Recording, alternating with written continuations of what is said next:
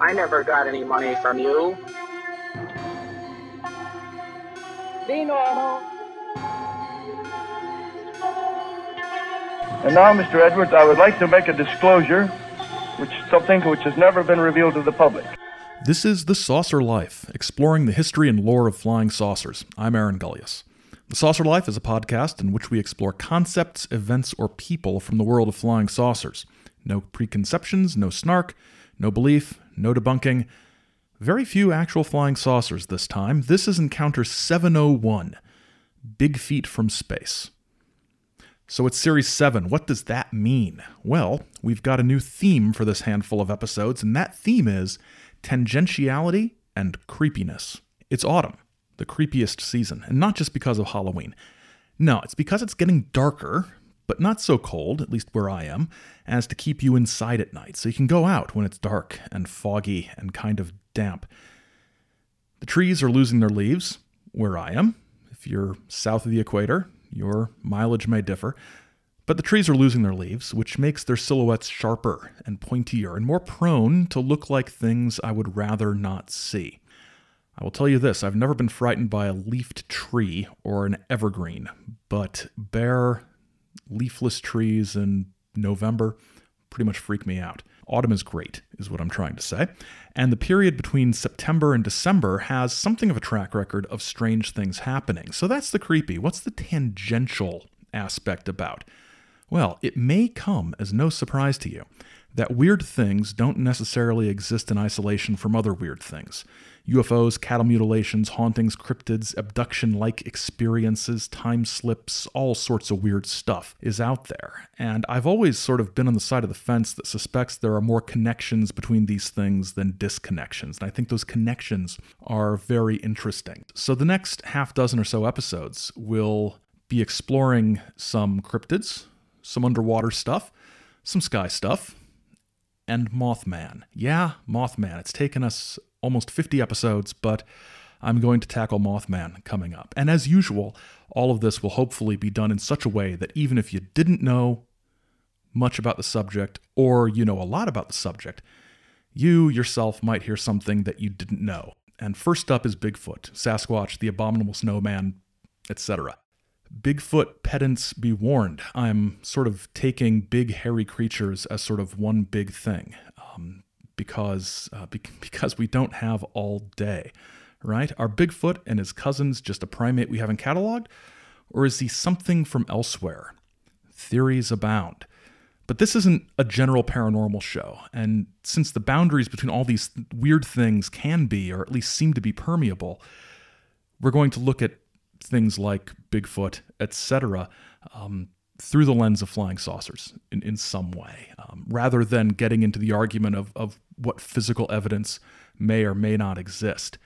So what's the connection between big hairy things or little hairy things and the saucer mystery? That's what we're looking at today. Often I hear the statistic that something like 20% of Bigfoot encounters are accompanied by a UFO sighting of some kind. And I'm not sure of the origin of that statistic, but it sticks in my head for some reason.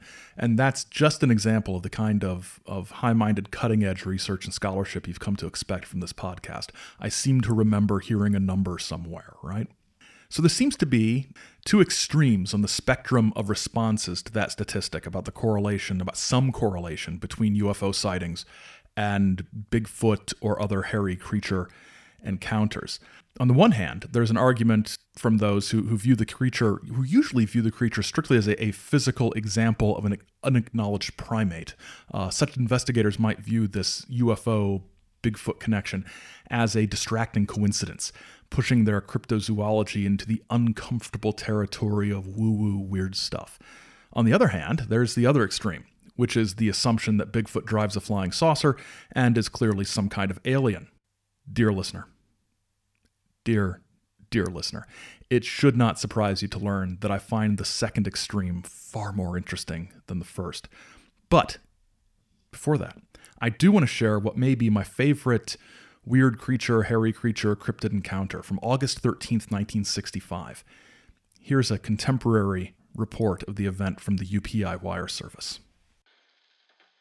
Blonde gets black eye as thing attacks car. Dateline, Monroe, Michigan. What weighs more than 400 pounds, smells moldy, growls like a mad dog, and dislikes automobiles?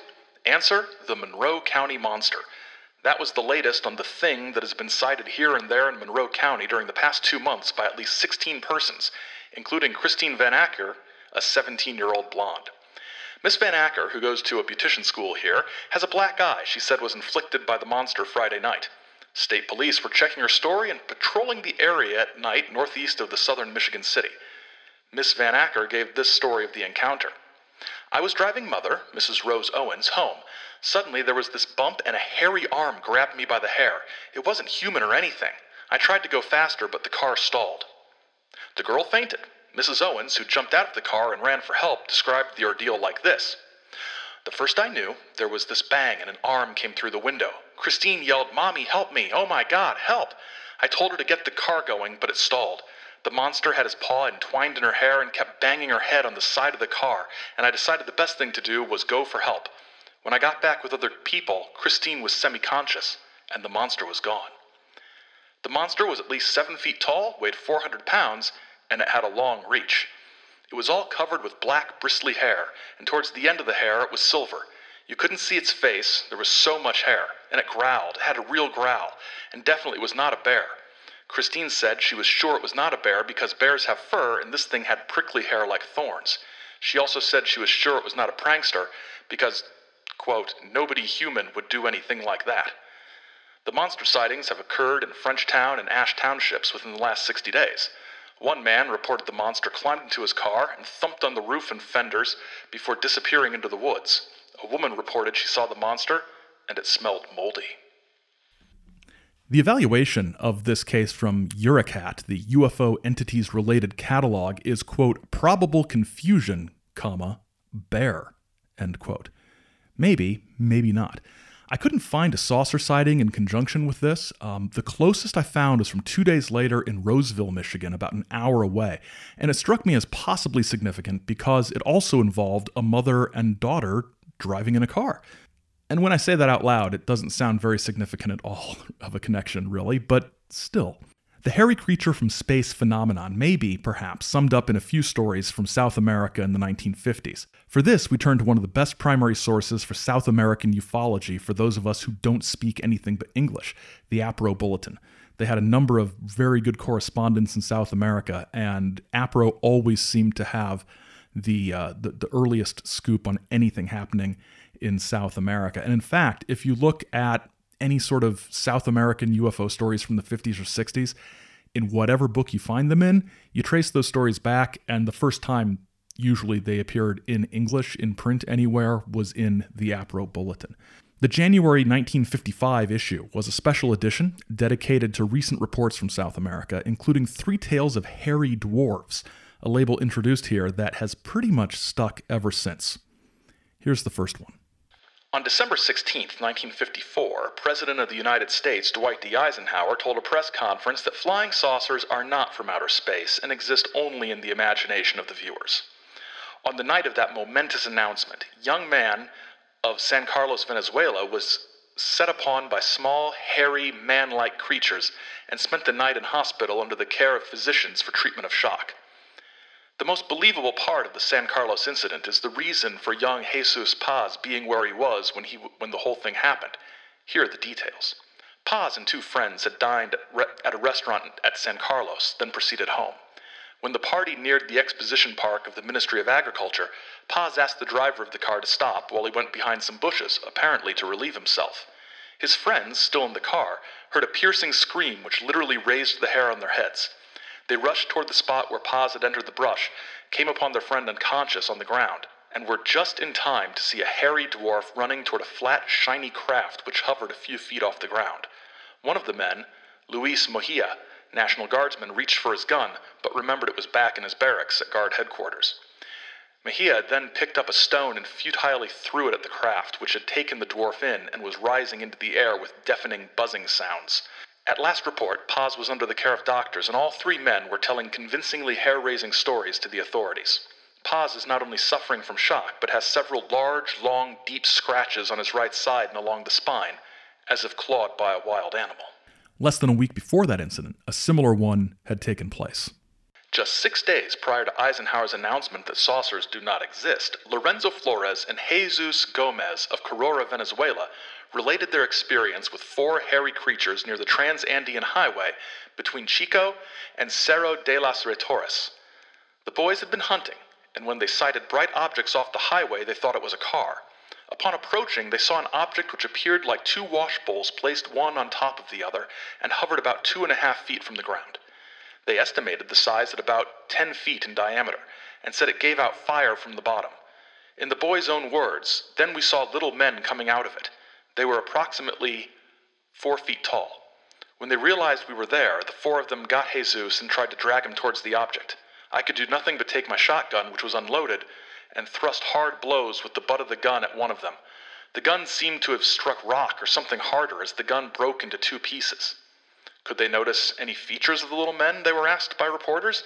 No, said Flores. We could see no details, but what we did notice was the abundant hair which covered their bodies and their great strength. Gomez could remember little of the incident, for he had fainted from fright when the creatures grabbed him. When asked if they saw the saucer leave, the boys said no, that when they broke away, they ran as fast as they could for the highway, about 150 feet away. Exhibiting scratches and bruises, their shirts torn to shreds, the boys rushed to the nearest police precinct and told their story. Investigation by authorities showed signs of the fright and where the saucer had rested. They were examined by psychiatrists, found to be sane, responsible young men. But the United States Air Force and the President say that saucers do not exist. Man, Coral is having a hard time letting go of that official presidential denial of flying saucers, isn't she? Jim Lawrenson supplied some commentary on the subject of the hairy dwarves, which is notable because, on average, we have far more writing from Coral than we do from Jim during this time. So it's nice to hear from Jim Lawrenson in some of these old APRO newsletters. The first and most prevalent objection we've heard runs something like this. I can't believe that such animal-like beings could have attained the scientific know-how necessary to build spacecraft. And little careful consideration will show that this is emotion speaking, not reason. We are, after all, animals. A very high type of animal, of course, primates, yes, but animals nonetheless. And what could be more animal-like than an animal? Well, let's call them beast-like then, ignoring the fact that some men have proven themselves to be more beastly than any real beast that ever lived. But no matter what we call them, what we really mean is simply that they are not human-like. This, then, reveals the real source of our objection: human vanity. We humans are so intelligent that we just naturally assume that any other intelligent being must look like us. We're afraid we'll have to face it. Little hairy dwarves could be a little smarter than we. Gustavo Gonzalez reports that the dwarves he encountered were attired in some sort of loincloth. He compared them to diapers. Such a skimpy garment adorning a hard, hairy body was obviously not warm for warmth or protection. Why then? For reasons of modesty, of course. Another characteristic in common with us humble humans. Scriptural sources attribute the cause of human modesty to the original sin. Do the hairy ones have an original sin of their own, or did their ancestors drop by in days gone by and snatch a snack from that selfsame tree? One thing that I think gets lost when looking at some of these old accounts of hairy dwarves and other sort of strange creatures connected with flying saucers is that in 1955, January of 1955 at that, we're still sort of in the earliest phases of the flying saucer mystery, and most of the contacts with occupants of these craft, or alleged contacts with alleged occupants of the alleged craft, to cover all our allegations, most of these contacts were with beings who seemed very human, who, in many cases, such as with the contactees, described themselves literally as humans from another planet. So the advent of hairy dwarf-like creatures was a new thing. Something non-human coming out of a saucer was still a fairly new thing. And the less human the creatures were, the more troubling and more surprising it might be. In our 21st century world of people claiming that there are 47 different alien species living among us on the planet, sometimes we forget that there was a time when all of this was very new. So size disparities between Bigfoot and all of these little feet aside, I tend to think that it would be very difficult to entirely discount a connection between strange hairy creatures without an accompanying saucer sighting and strange hairy creatures with an accompanying saucer sighting. So are the big feet we see without a flying saucer the same big feet? I'm so sorry, Joshua Cutchin, to keep saying big feet. The same Bigfoot-like creatures we see when there is a sighting? Do the sightings indicate a different type of creature encounter? Interesting to think about. Some writers have gone down much further into the rabbit hole of Bigfoot or Sasquatch, if you will, as alien, or in some cases, an earthly creature that has some kind of special connection to aliens. My first example of this is from a writer named Dirk Gillebel. Gillebel's work can be found at soul-guidance.com, which has a great variety of material of many different kinds. Gillebel cites the work of a Jack Lepserdis and links to a YouTube video of Jack's where he talks about some Sasquatch and Bigfoot-related things. That video has been taken down because of, quote, numerous copyright violations. Clearly, the man continues to bury the evidence of the truth. Fortunately for us, Gillebel has recorded some of Lapserdis' words. The Bigfoots say this is their planet. It was given to them to populate by the friendly ETs who brought them. The Bigfoots say they are keepers of Mother Earth. The Star People and Bigfoot people have both expressed that they understand and accept all of us are an integral part of the Great Oneness, and like the traditional Amerindian tribes, wish for all world nations to understand and practice basic respect for every living thing in God's universe. Another bit of information from Gillebel may explain the size disparity between Bigfoot creatures seen on their own and the hairy dwarves like we see in South America coming out of the flying saucers. Bigfoot is not always that big, though. There are several species who differ in height and live in different regions of the Earth. Some are 12 foot tall, others are a little smaller than humans. Basically, there are two species. One is the gorilla type, and these are built very robust, with thick bones and thick muscles. They have a gorilla-type face that is covered with hair like the rest of the body. Their arms are very long, up to their knees. Despite the animal look of their physical body, they are human-like in regards to their consciousness and intelligence. The other kind has a human face and are said to be very beautiful. Except for their face, they had hair all over their body too. Their arms are in proportion the same as humans. This second type of Bigfoot are called the Ancient Ones. They are very intelligent and wise. Gillebel also connects Bigfoot-type creatures to a wide variety of other paranormal and esoteric topics.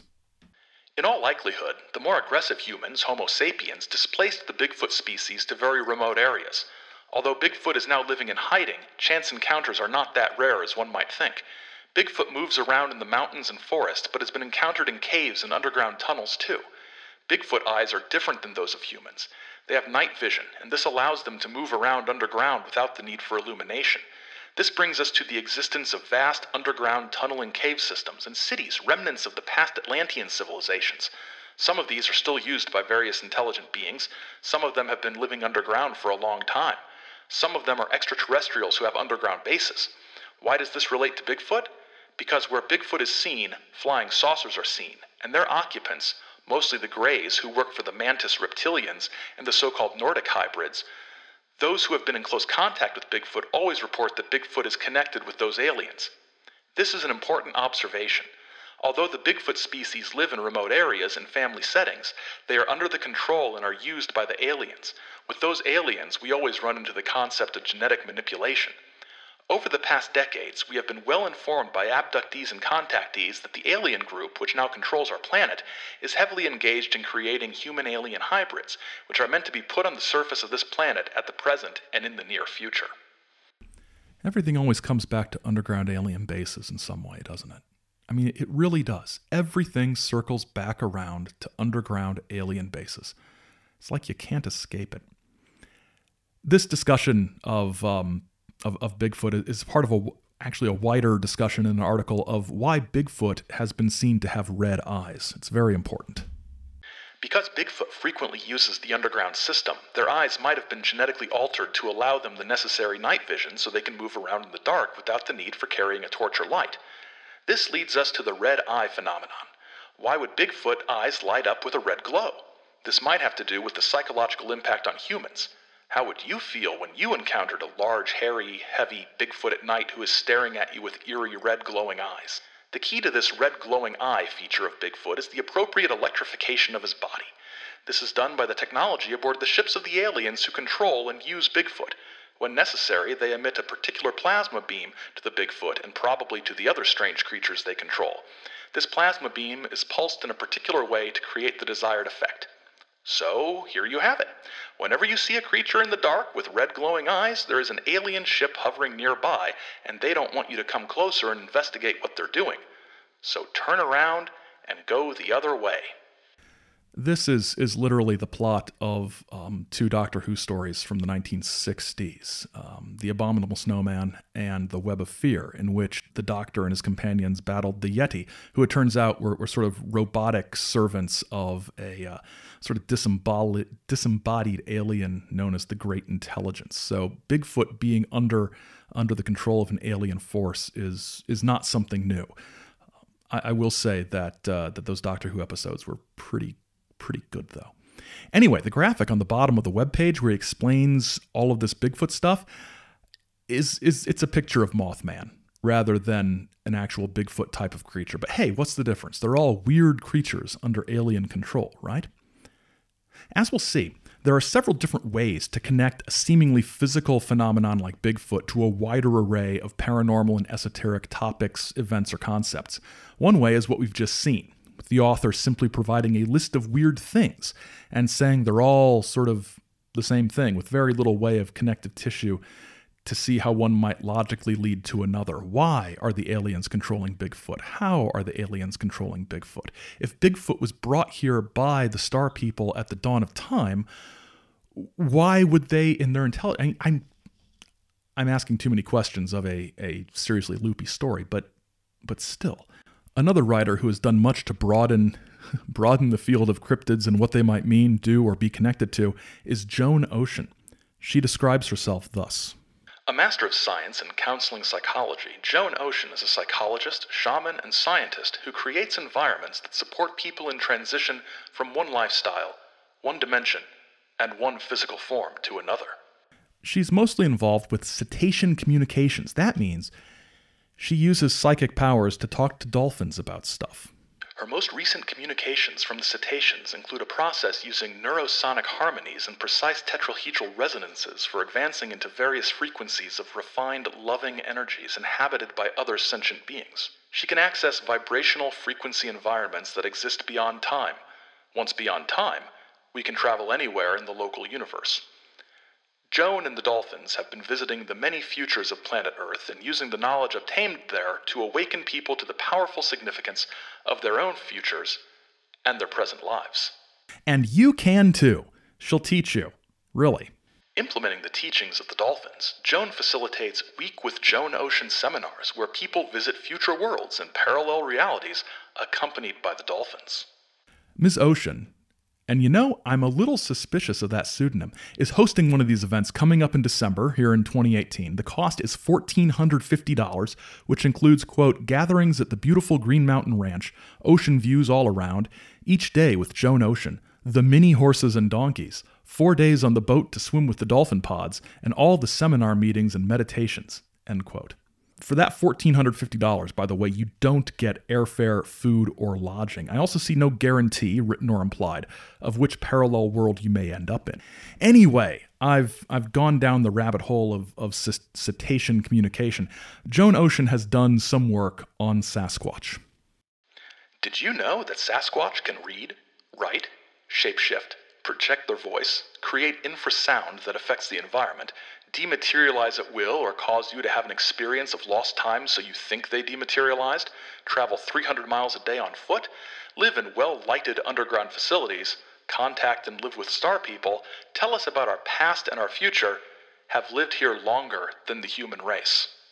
Gotta be honest, I had not known all of that. But this is interesting, this story. Ocean spends a great deal of time on her website, joanocean.com, detailing her adventures with the Sasquatch, which begins by sending a Sasquatch a copy of her book and receiving a handwritten note in response. The Sasquatch lives in the woods near her friend's house, and she sent a copy of her book to the friend and said, leave this. I literally said, leave this for the Sasquatch. I think they'd be interested in it. It came from the medicine woman of the Sasquatch family in a southeastern location of America near my friend, who I will call Susan to ensure her privacy. Apparently, the great-grandmothers of this Sasquatch family have had contact with white people and learned to read and write in English, although they had their own language as well. This may not be true of all Sasquatch people, but it is definitely true of this clan. Having read my book, or at least on receiving it and understanding who I am, through some inner sensing abilities, they named me Water Woman. Incredulous as it sounded, I withheld judgment until I could learn more. This may make me unpopular, but I'm going to go ahead and say it. There are some times when I think it's okay not to spend too much time withholding judgment, and I think this is one of them. Go ahead and judge. It's fine. Your first instincts that you should be suspicious of the note written by a Sasquatch medicine woman, your suspicion of that is probably on the right track. There's a lot here to process, and it's a very long story, and I'll move along to the extraterrestrial connection here. On March 23rd, 2007, Ocean met with the Birdman of the Ancient Ones. Through psychic means, of course. She didn't physically meet the Birdman. She'd learned of the Birdman from the Wise one of the elder Sasquatches, and most of the account is about how the ancient mound-building peoples of North America learned much from the Birdman. Near the end, we get to the good stuff. Now Birdman showed me one more piece of the story. He gave me the view of him herself as he entered the space vehicle above the clouds. Upon entering the reception area of the great floating disc-shaped structure, he was met by his kinsmen on the ship. They were very tall Nordic beings, handsome of face and human-like. His form as Birdman changed. He let me see that he was one of the Star People, and that he was a Nordic as well. To work kindly and sensitively with the mound builders, he appeared in a form they accepted as part of their mythology. He was part bird and part man. How appropriate. How inspiring for them. The people loved the humanitarian Birdman, and eventually, when the people were ready, the huge floating disc in the clouds was lowered into view, hovering above the flat roof of the temple, allowing the mound builder leaders and medicine people to enter. There they sat in council with the spiritual Birdman tribe, and continued to pass on their wisdom to all the people who resided in North America in those ancient of days. Here, with Ocean's account of this, we have another example of this blending of indigenous culture, history, and the paranormal. And I didn't plan it. It just sort of shows up everywhere. Like Gillibel's accounts and arguments, Oceans are a hodgepodge of esoterica, new agery, and fringe history and archaeology. And the intersection of aliens and Bigfoot creatures, again, is presented as, I'm going to talk about all the things I like at the same time. There doesn't seem to be necessarily a coherent conceptual connection between them other than it's all weird stuff. Most of the time, the tales of Sasquatch she presents are part of a sales pitch, honestly, because just like she has seminars where you can go swim with the dolphins and see the future, she also has done retreats in the woods in the southeastern U.S. where guests can commune with the Sasquatch if they're lucky. If you go to her website and look at this stuff at joanocean.com, you can see some pictures from these Sasquatch retreats. But as fun and as goofy as these things may be, there are other approaches to exploring this intersection and other intersections of various paranormal manifestations. I'm going to share a couple of these with you that I find are particularly interesting. One, and probably one of the most well-known, comes from John Keel, and we'll be hearing about John Keel a lot in the coming episodes. But today, we're going to look very briefly at his discussion of what he calls the super spectrum and the ultra-terrestrials who might exist in such a realm. Keel connects this to strange creature sightings in his excellent book, The Eighth Tower, on ultra-terrestrials and the super spectrum. Where does a dinosaur hide? Or a 90-foot sea serpent? Or an 18-foot tall hairy humanoid? Do they creep into a hidden network of deep caverns, as some of the believers claim? It is more probable that these are not actual animals, but are distortions of our reality, inserted into our time-space continuum by the mischievous forces of the super spectrum. The reported density of some of these creatures indicates they are not flesh and blood, but are composed of highly condensed atoms comparable with plutonium. And like plutonium, a man-made radioactive metal, they deteriorate at a rapid rate. So beyond our normal spectrum of perception, just like there are sounds we can't hear and colors, parts of the visual light spectrum we can't see, there are other things we can't see that occasionally bleed into our portion of the spectrum. And this whole thing Keel calls the super spectrum, and toys around with the idea of there being creatures who inhabit that occasionally break into our portion of that spectrum called the ultra-terrestrials. It's an interesting idea, and I haven't done it justice here, but he goes on to try this idea out that he's talked about here against a particularly well-known case, and then discusses some implications of the trace evidence that's been found at some of these sighting areas.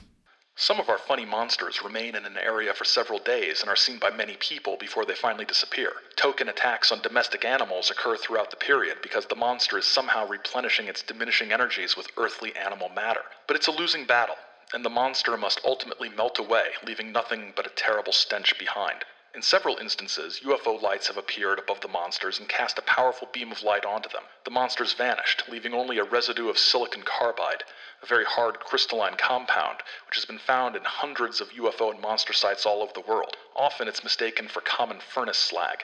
It is logically the only remains of the transmogrification process. Believers in the extraterrestrial hypothesis have been repeatedly disappointed by the appearance of forms of silicon, one of the most common substances on Earth, at UFO sites. They would prefer to find some exotic, unidentifiable metal not of this Earth. In the prelude to the great 1947 UFO wave in the US, the ghost rockets that swarmed over Scandinavia in 1946 often left large quantities of silicon carbide in their paths. In the most important UFO event of 1947, the complex Maury Island mystery in Tacoma Bay, also produced a great heap of slag. We cannot name the place where flying saucers and hairy monsters come from, but we do know where they go. The poor slobs literally melt. A 1977 UPI story about Keel's speech at the International Congress of UFO Phenomenon was a bit more sensationalist in its tone, but gets Keel's ideas out there pretty thoroughly and entertainingly. Although I do acknowledge here that Keel's tone is a bit over the top, and that's something we'll deal with in future discussions of Keel. The basic notions match up with the ideas we heard there from the Eighth Tower. UFO Congress shudders at Scribe's report. Dateline Acapulco. Flying saucers, Bigfoot, the abominable snowman, leprechauns, and ghosts do not exist, researcher and journalist John Keel said Wednesday in a report that shocked the International Congress of UFO Phenomena. All these phenomena are hallucinations, Keel said, and their cause is ominous. Savage, subterranean magnetic fields of hideous strength that have the power to control men's minds. We must find the source of this energy, Keel said. In that way, we might change our collective destinies. It is not benevolent. It is ruthless and apathetic, like electricity. It can be used to kill or run a machine. Keel's revelations took the form of a debunking of the case for the extraterrestrial origin of unidentified flying objects. The evidence against the case for visitors from other worlds, quote, is overwhelming, Keel said, and most of the literature published by UFO believers, quote, is nothing but garbage. Keel, who said he had 30 years of UFO investigation behind him, reported he has found similarities in the reports of anyone who has ever sighted a UFO or reported seeing, quote, monsters, leprechauns, dinosaurs, ghosts, kangaroos. Normal people will see these sights in certain circumstances, Keel said, in Earth zones of certain magnetic characteristics. Monster sightings tend to follow UFO sightings, Keel said, and they occur in the same places and in the same time periods. Other similarities he noted in his analysis of such unusual phenomenon were a reported odor of brimstone, rotten eggs, or hydrogen sulfide, and the frequency with which otherworldly experiences occur on Wednesdays. There are other ways that researchers and writers have investigated the intersections between different strands of paranormal experience in ways that are often more nuanced and thought-provoking than those of Ocean or Gillibel. Joshua Cutchin's first two books, A Trojan Feast and The Brimstone Deceit, interrogate descriptions of eating, taste, and scent in order to understand the underlying connections between disparate paranormal manifestations, including Bigfoot, alien encounters, and the stories relayed through centuries of fairy lore. At the core of his analysis, like that of Keel, is the suspicion that mere physicality or materiality might not be the whole story. He also examines the possibility that what witnesses see as Bigfoot or other creatures could be something else entirely. None of this is to claim necessarily that fairies are aliens or vice versa, nor that Sasquatch isn't a living, breathing animal. Regardless of one's personal beliefs, any researcher should feel vindicated if, upon wakening tomorrow, they read headlines that a flesh and blood Sasquatch was captured or a nuts and bolts alien spaceship has landed on the White House lawn. However, if we are honest with ourselves, we must take notice of these similarities. Such comparisons highlight how high strangeness of anomalous experiences cannot be pigeonholed, despite how much we want to force each phenomenon into its own discrete box. The extraterrestrial hypothesis in particular is a tidy explanation for a grossly untidy phenomenon, and one often invoking theater, humor, absurdity, and spirituality on a constant basis. What we may be dealing with is something far more bizarre and intimate than little green men from outer space, undiscovered apes, or mere folklore. He continues with a further exploration into this question of what Sasquatch or Bigfoot is, and why people's determinations of what it might be can be the product of flawed reasoning. There's a trap, he says, that explanations of Sasquatch fall into. Either it's real or it isn't. If it is real, Sasquatch is either an undiscovered primate or something far stranger. If it's the former, it's either man or beast, and if the latter, either a spirit or an alien. It is disingenuous to suggest that all Sasquatch sightings can be answered by conventional biology. It is equally disingenuous to ignore the fact that a great many sightings exhibit typical primate behavior and physiology: hooting, piloerection, hair standing on end, conical heads, bluff charging, etc. But there is a moderate approach by which we can reconcile mundane and bizarre sightings. Consider the possibility that some witnesses see undiscovered primates while others see something far stranger that is utilizing the imagery of an undiscovered primate. With Saucer Life HQ being located in the American Midwest, tales, speaking of cryptozoology and cryptids, tales of a dogman are never far from people's lips when they discuss stuff like this. Cutchin presents some tales of dogmen in The Brimstone Deceit, with witnesses describing a sickening odor that is unlike the odor of rotting animals. Interestingly, as I looked around, I noticed a couple dog or wolfman-related tales in which witnesses noticed no odor, or only the odor of wet dog, rather than the rotting smell or garbage smell that often accompanies these kinds of things. And this made me wonder, is the presence or absence of odor an indicator of one particular manifestation versus another? Does the lack of odor in some cases indicate a lack of physicality, or does the witness just have a terrible sense of smell? I think what it indicates more than anything is that there's no perfect system and no finalized set of checkboxes that determine the nature of these encounters. And what Cutchin said in that second selection about what we may be dealing with, that others, instead of seeing a Sasquatch, see something far stranger that is utilizing the imagery of an undiscovered primate. That kind of thing, a screen vision or a screen memory or an experience, a phenomenon that is using a familiar image that might be somewhere in the person's mind to mask itself. I have to sort of wonder when I see encounters that have something like odor associated with them and ones that don't, I kind of wonder, does that indicate a different, like I said, a different type of encounter? It's an interesting sort of thing. Cutchin has a new book out, Thieves in the Night, which is all about supernatural child abduction. And I heartily recommend you buy his books. They're very, very good. And I've got to say that the cover of Thieves in the Night is one of the most unsettling book covers you will own. And it's very much an autumnal sort of thing. I've got it. I've read through it a little bit. I plan on giving it a good solid read as October begins, because it feels like an October book. So, a final note. In the course of researching this topic, I happened across some things while searching Amazon for Bigfoot. I encountered Bigfoot romance novels. Now, vampires? Sure, but Bigfoot? The show's cryptid advisor, we have a cryptid advisor, informed me that there was also such a thing as Mothman romance.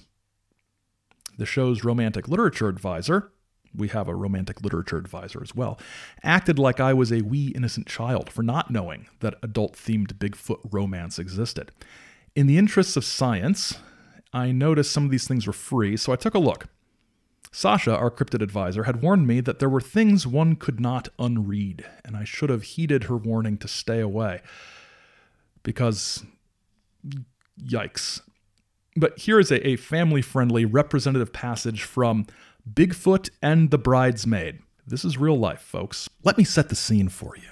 Jill, the bridesmaid in Bigfoot and the Bridesmaid, has, after serious consideration, decided that a life of romance and adventure in the woods with Bigfoot might not be for her. Deep down, though, as enticing as the idea of a primal existence was, Jill realized that the creature's life was a lot more difficult than she would be able to tolerate for very long. Sooner rather than later, she'd long for a nice cup of coffee, a hot bath, and a cozy bed to sleep in. That's a relatable sentiment, I suppose. It's difficult to uproot yourself and move into the woods with Bigfoot. Here's a passage, again, family-friendly, from a book titled He's Even Bigger Where It Counts. This is a real thing that exists. This was a nice little flying saucer podcast last week. Now look at us. I was only 26 years old with my PhD in zoology. I had studied under the world-renowned zoologist Dr. Andrea Johnson at Harvard. She was the most famous expert in the world in debunking claims of cryptozoology. I hadn't just studied under her, but was her teaching assistant for several semesters. I also worked with her for my PhD dissertation on the topic of animal mutilations in South America and the legend of the chupacabra. After I graduated with my doctorate, I started to look for jobs, but didn't even need to. Dr. Johnson invited me to be her personal assistant. It was my dream job and offered me the chance to travel around the world investigating paranormal phenomena. And this is a perfect place to close, I think. This may be a perfect place to just stop existing, actually. After hearing about interdimensional Sasquatch communication, the purpose for Bigfoot's red eyes, the Monroe Monster, and everything else we've heard, that passage has perhaps the least believable scenario we've ever presented on this show. Next time, we begin a multi-episode look at the Mothman. Point Pleasant, the value to be found in differing narratives of the same event, and the importance of place. The Saucer Life, Encounter 701, was written and produced by me, Aaron Gullius, and is a Chizo Media production. It also featured the voice of our romance literature advisor, Roberta Evangeline Straith. Our cryptid advisor is Sasha Gimlinson. Our advisor relations advisor is Nelson Sanat. You can explore the archives at saucerlife.com, and you can follow along on Twitter and Instagram at saucerlife, or email us at thesaucerlife@gmail.com. Till next time, keep watching the woods, because something in the woods is watching you.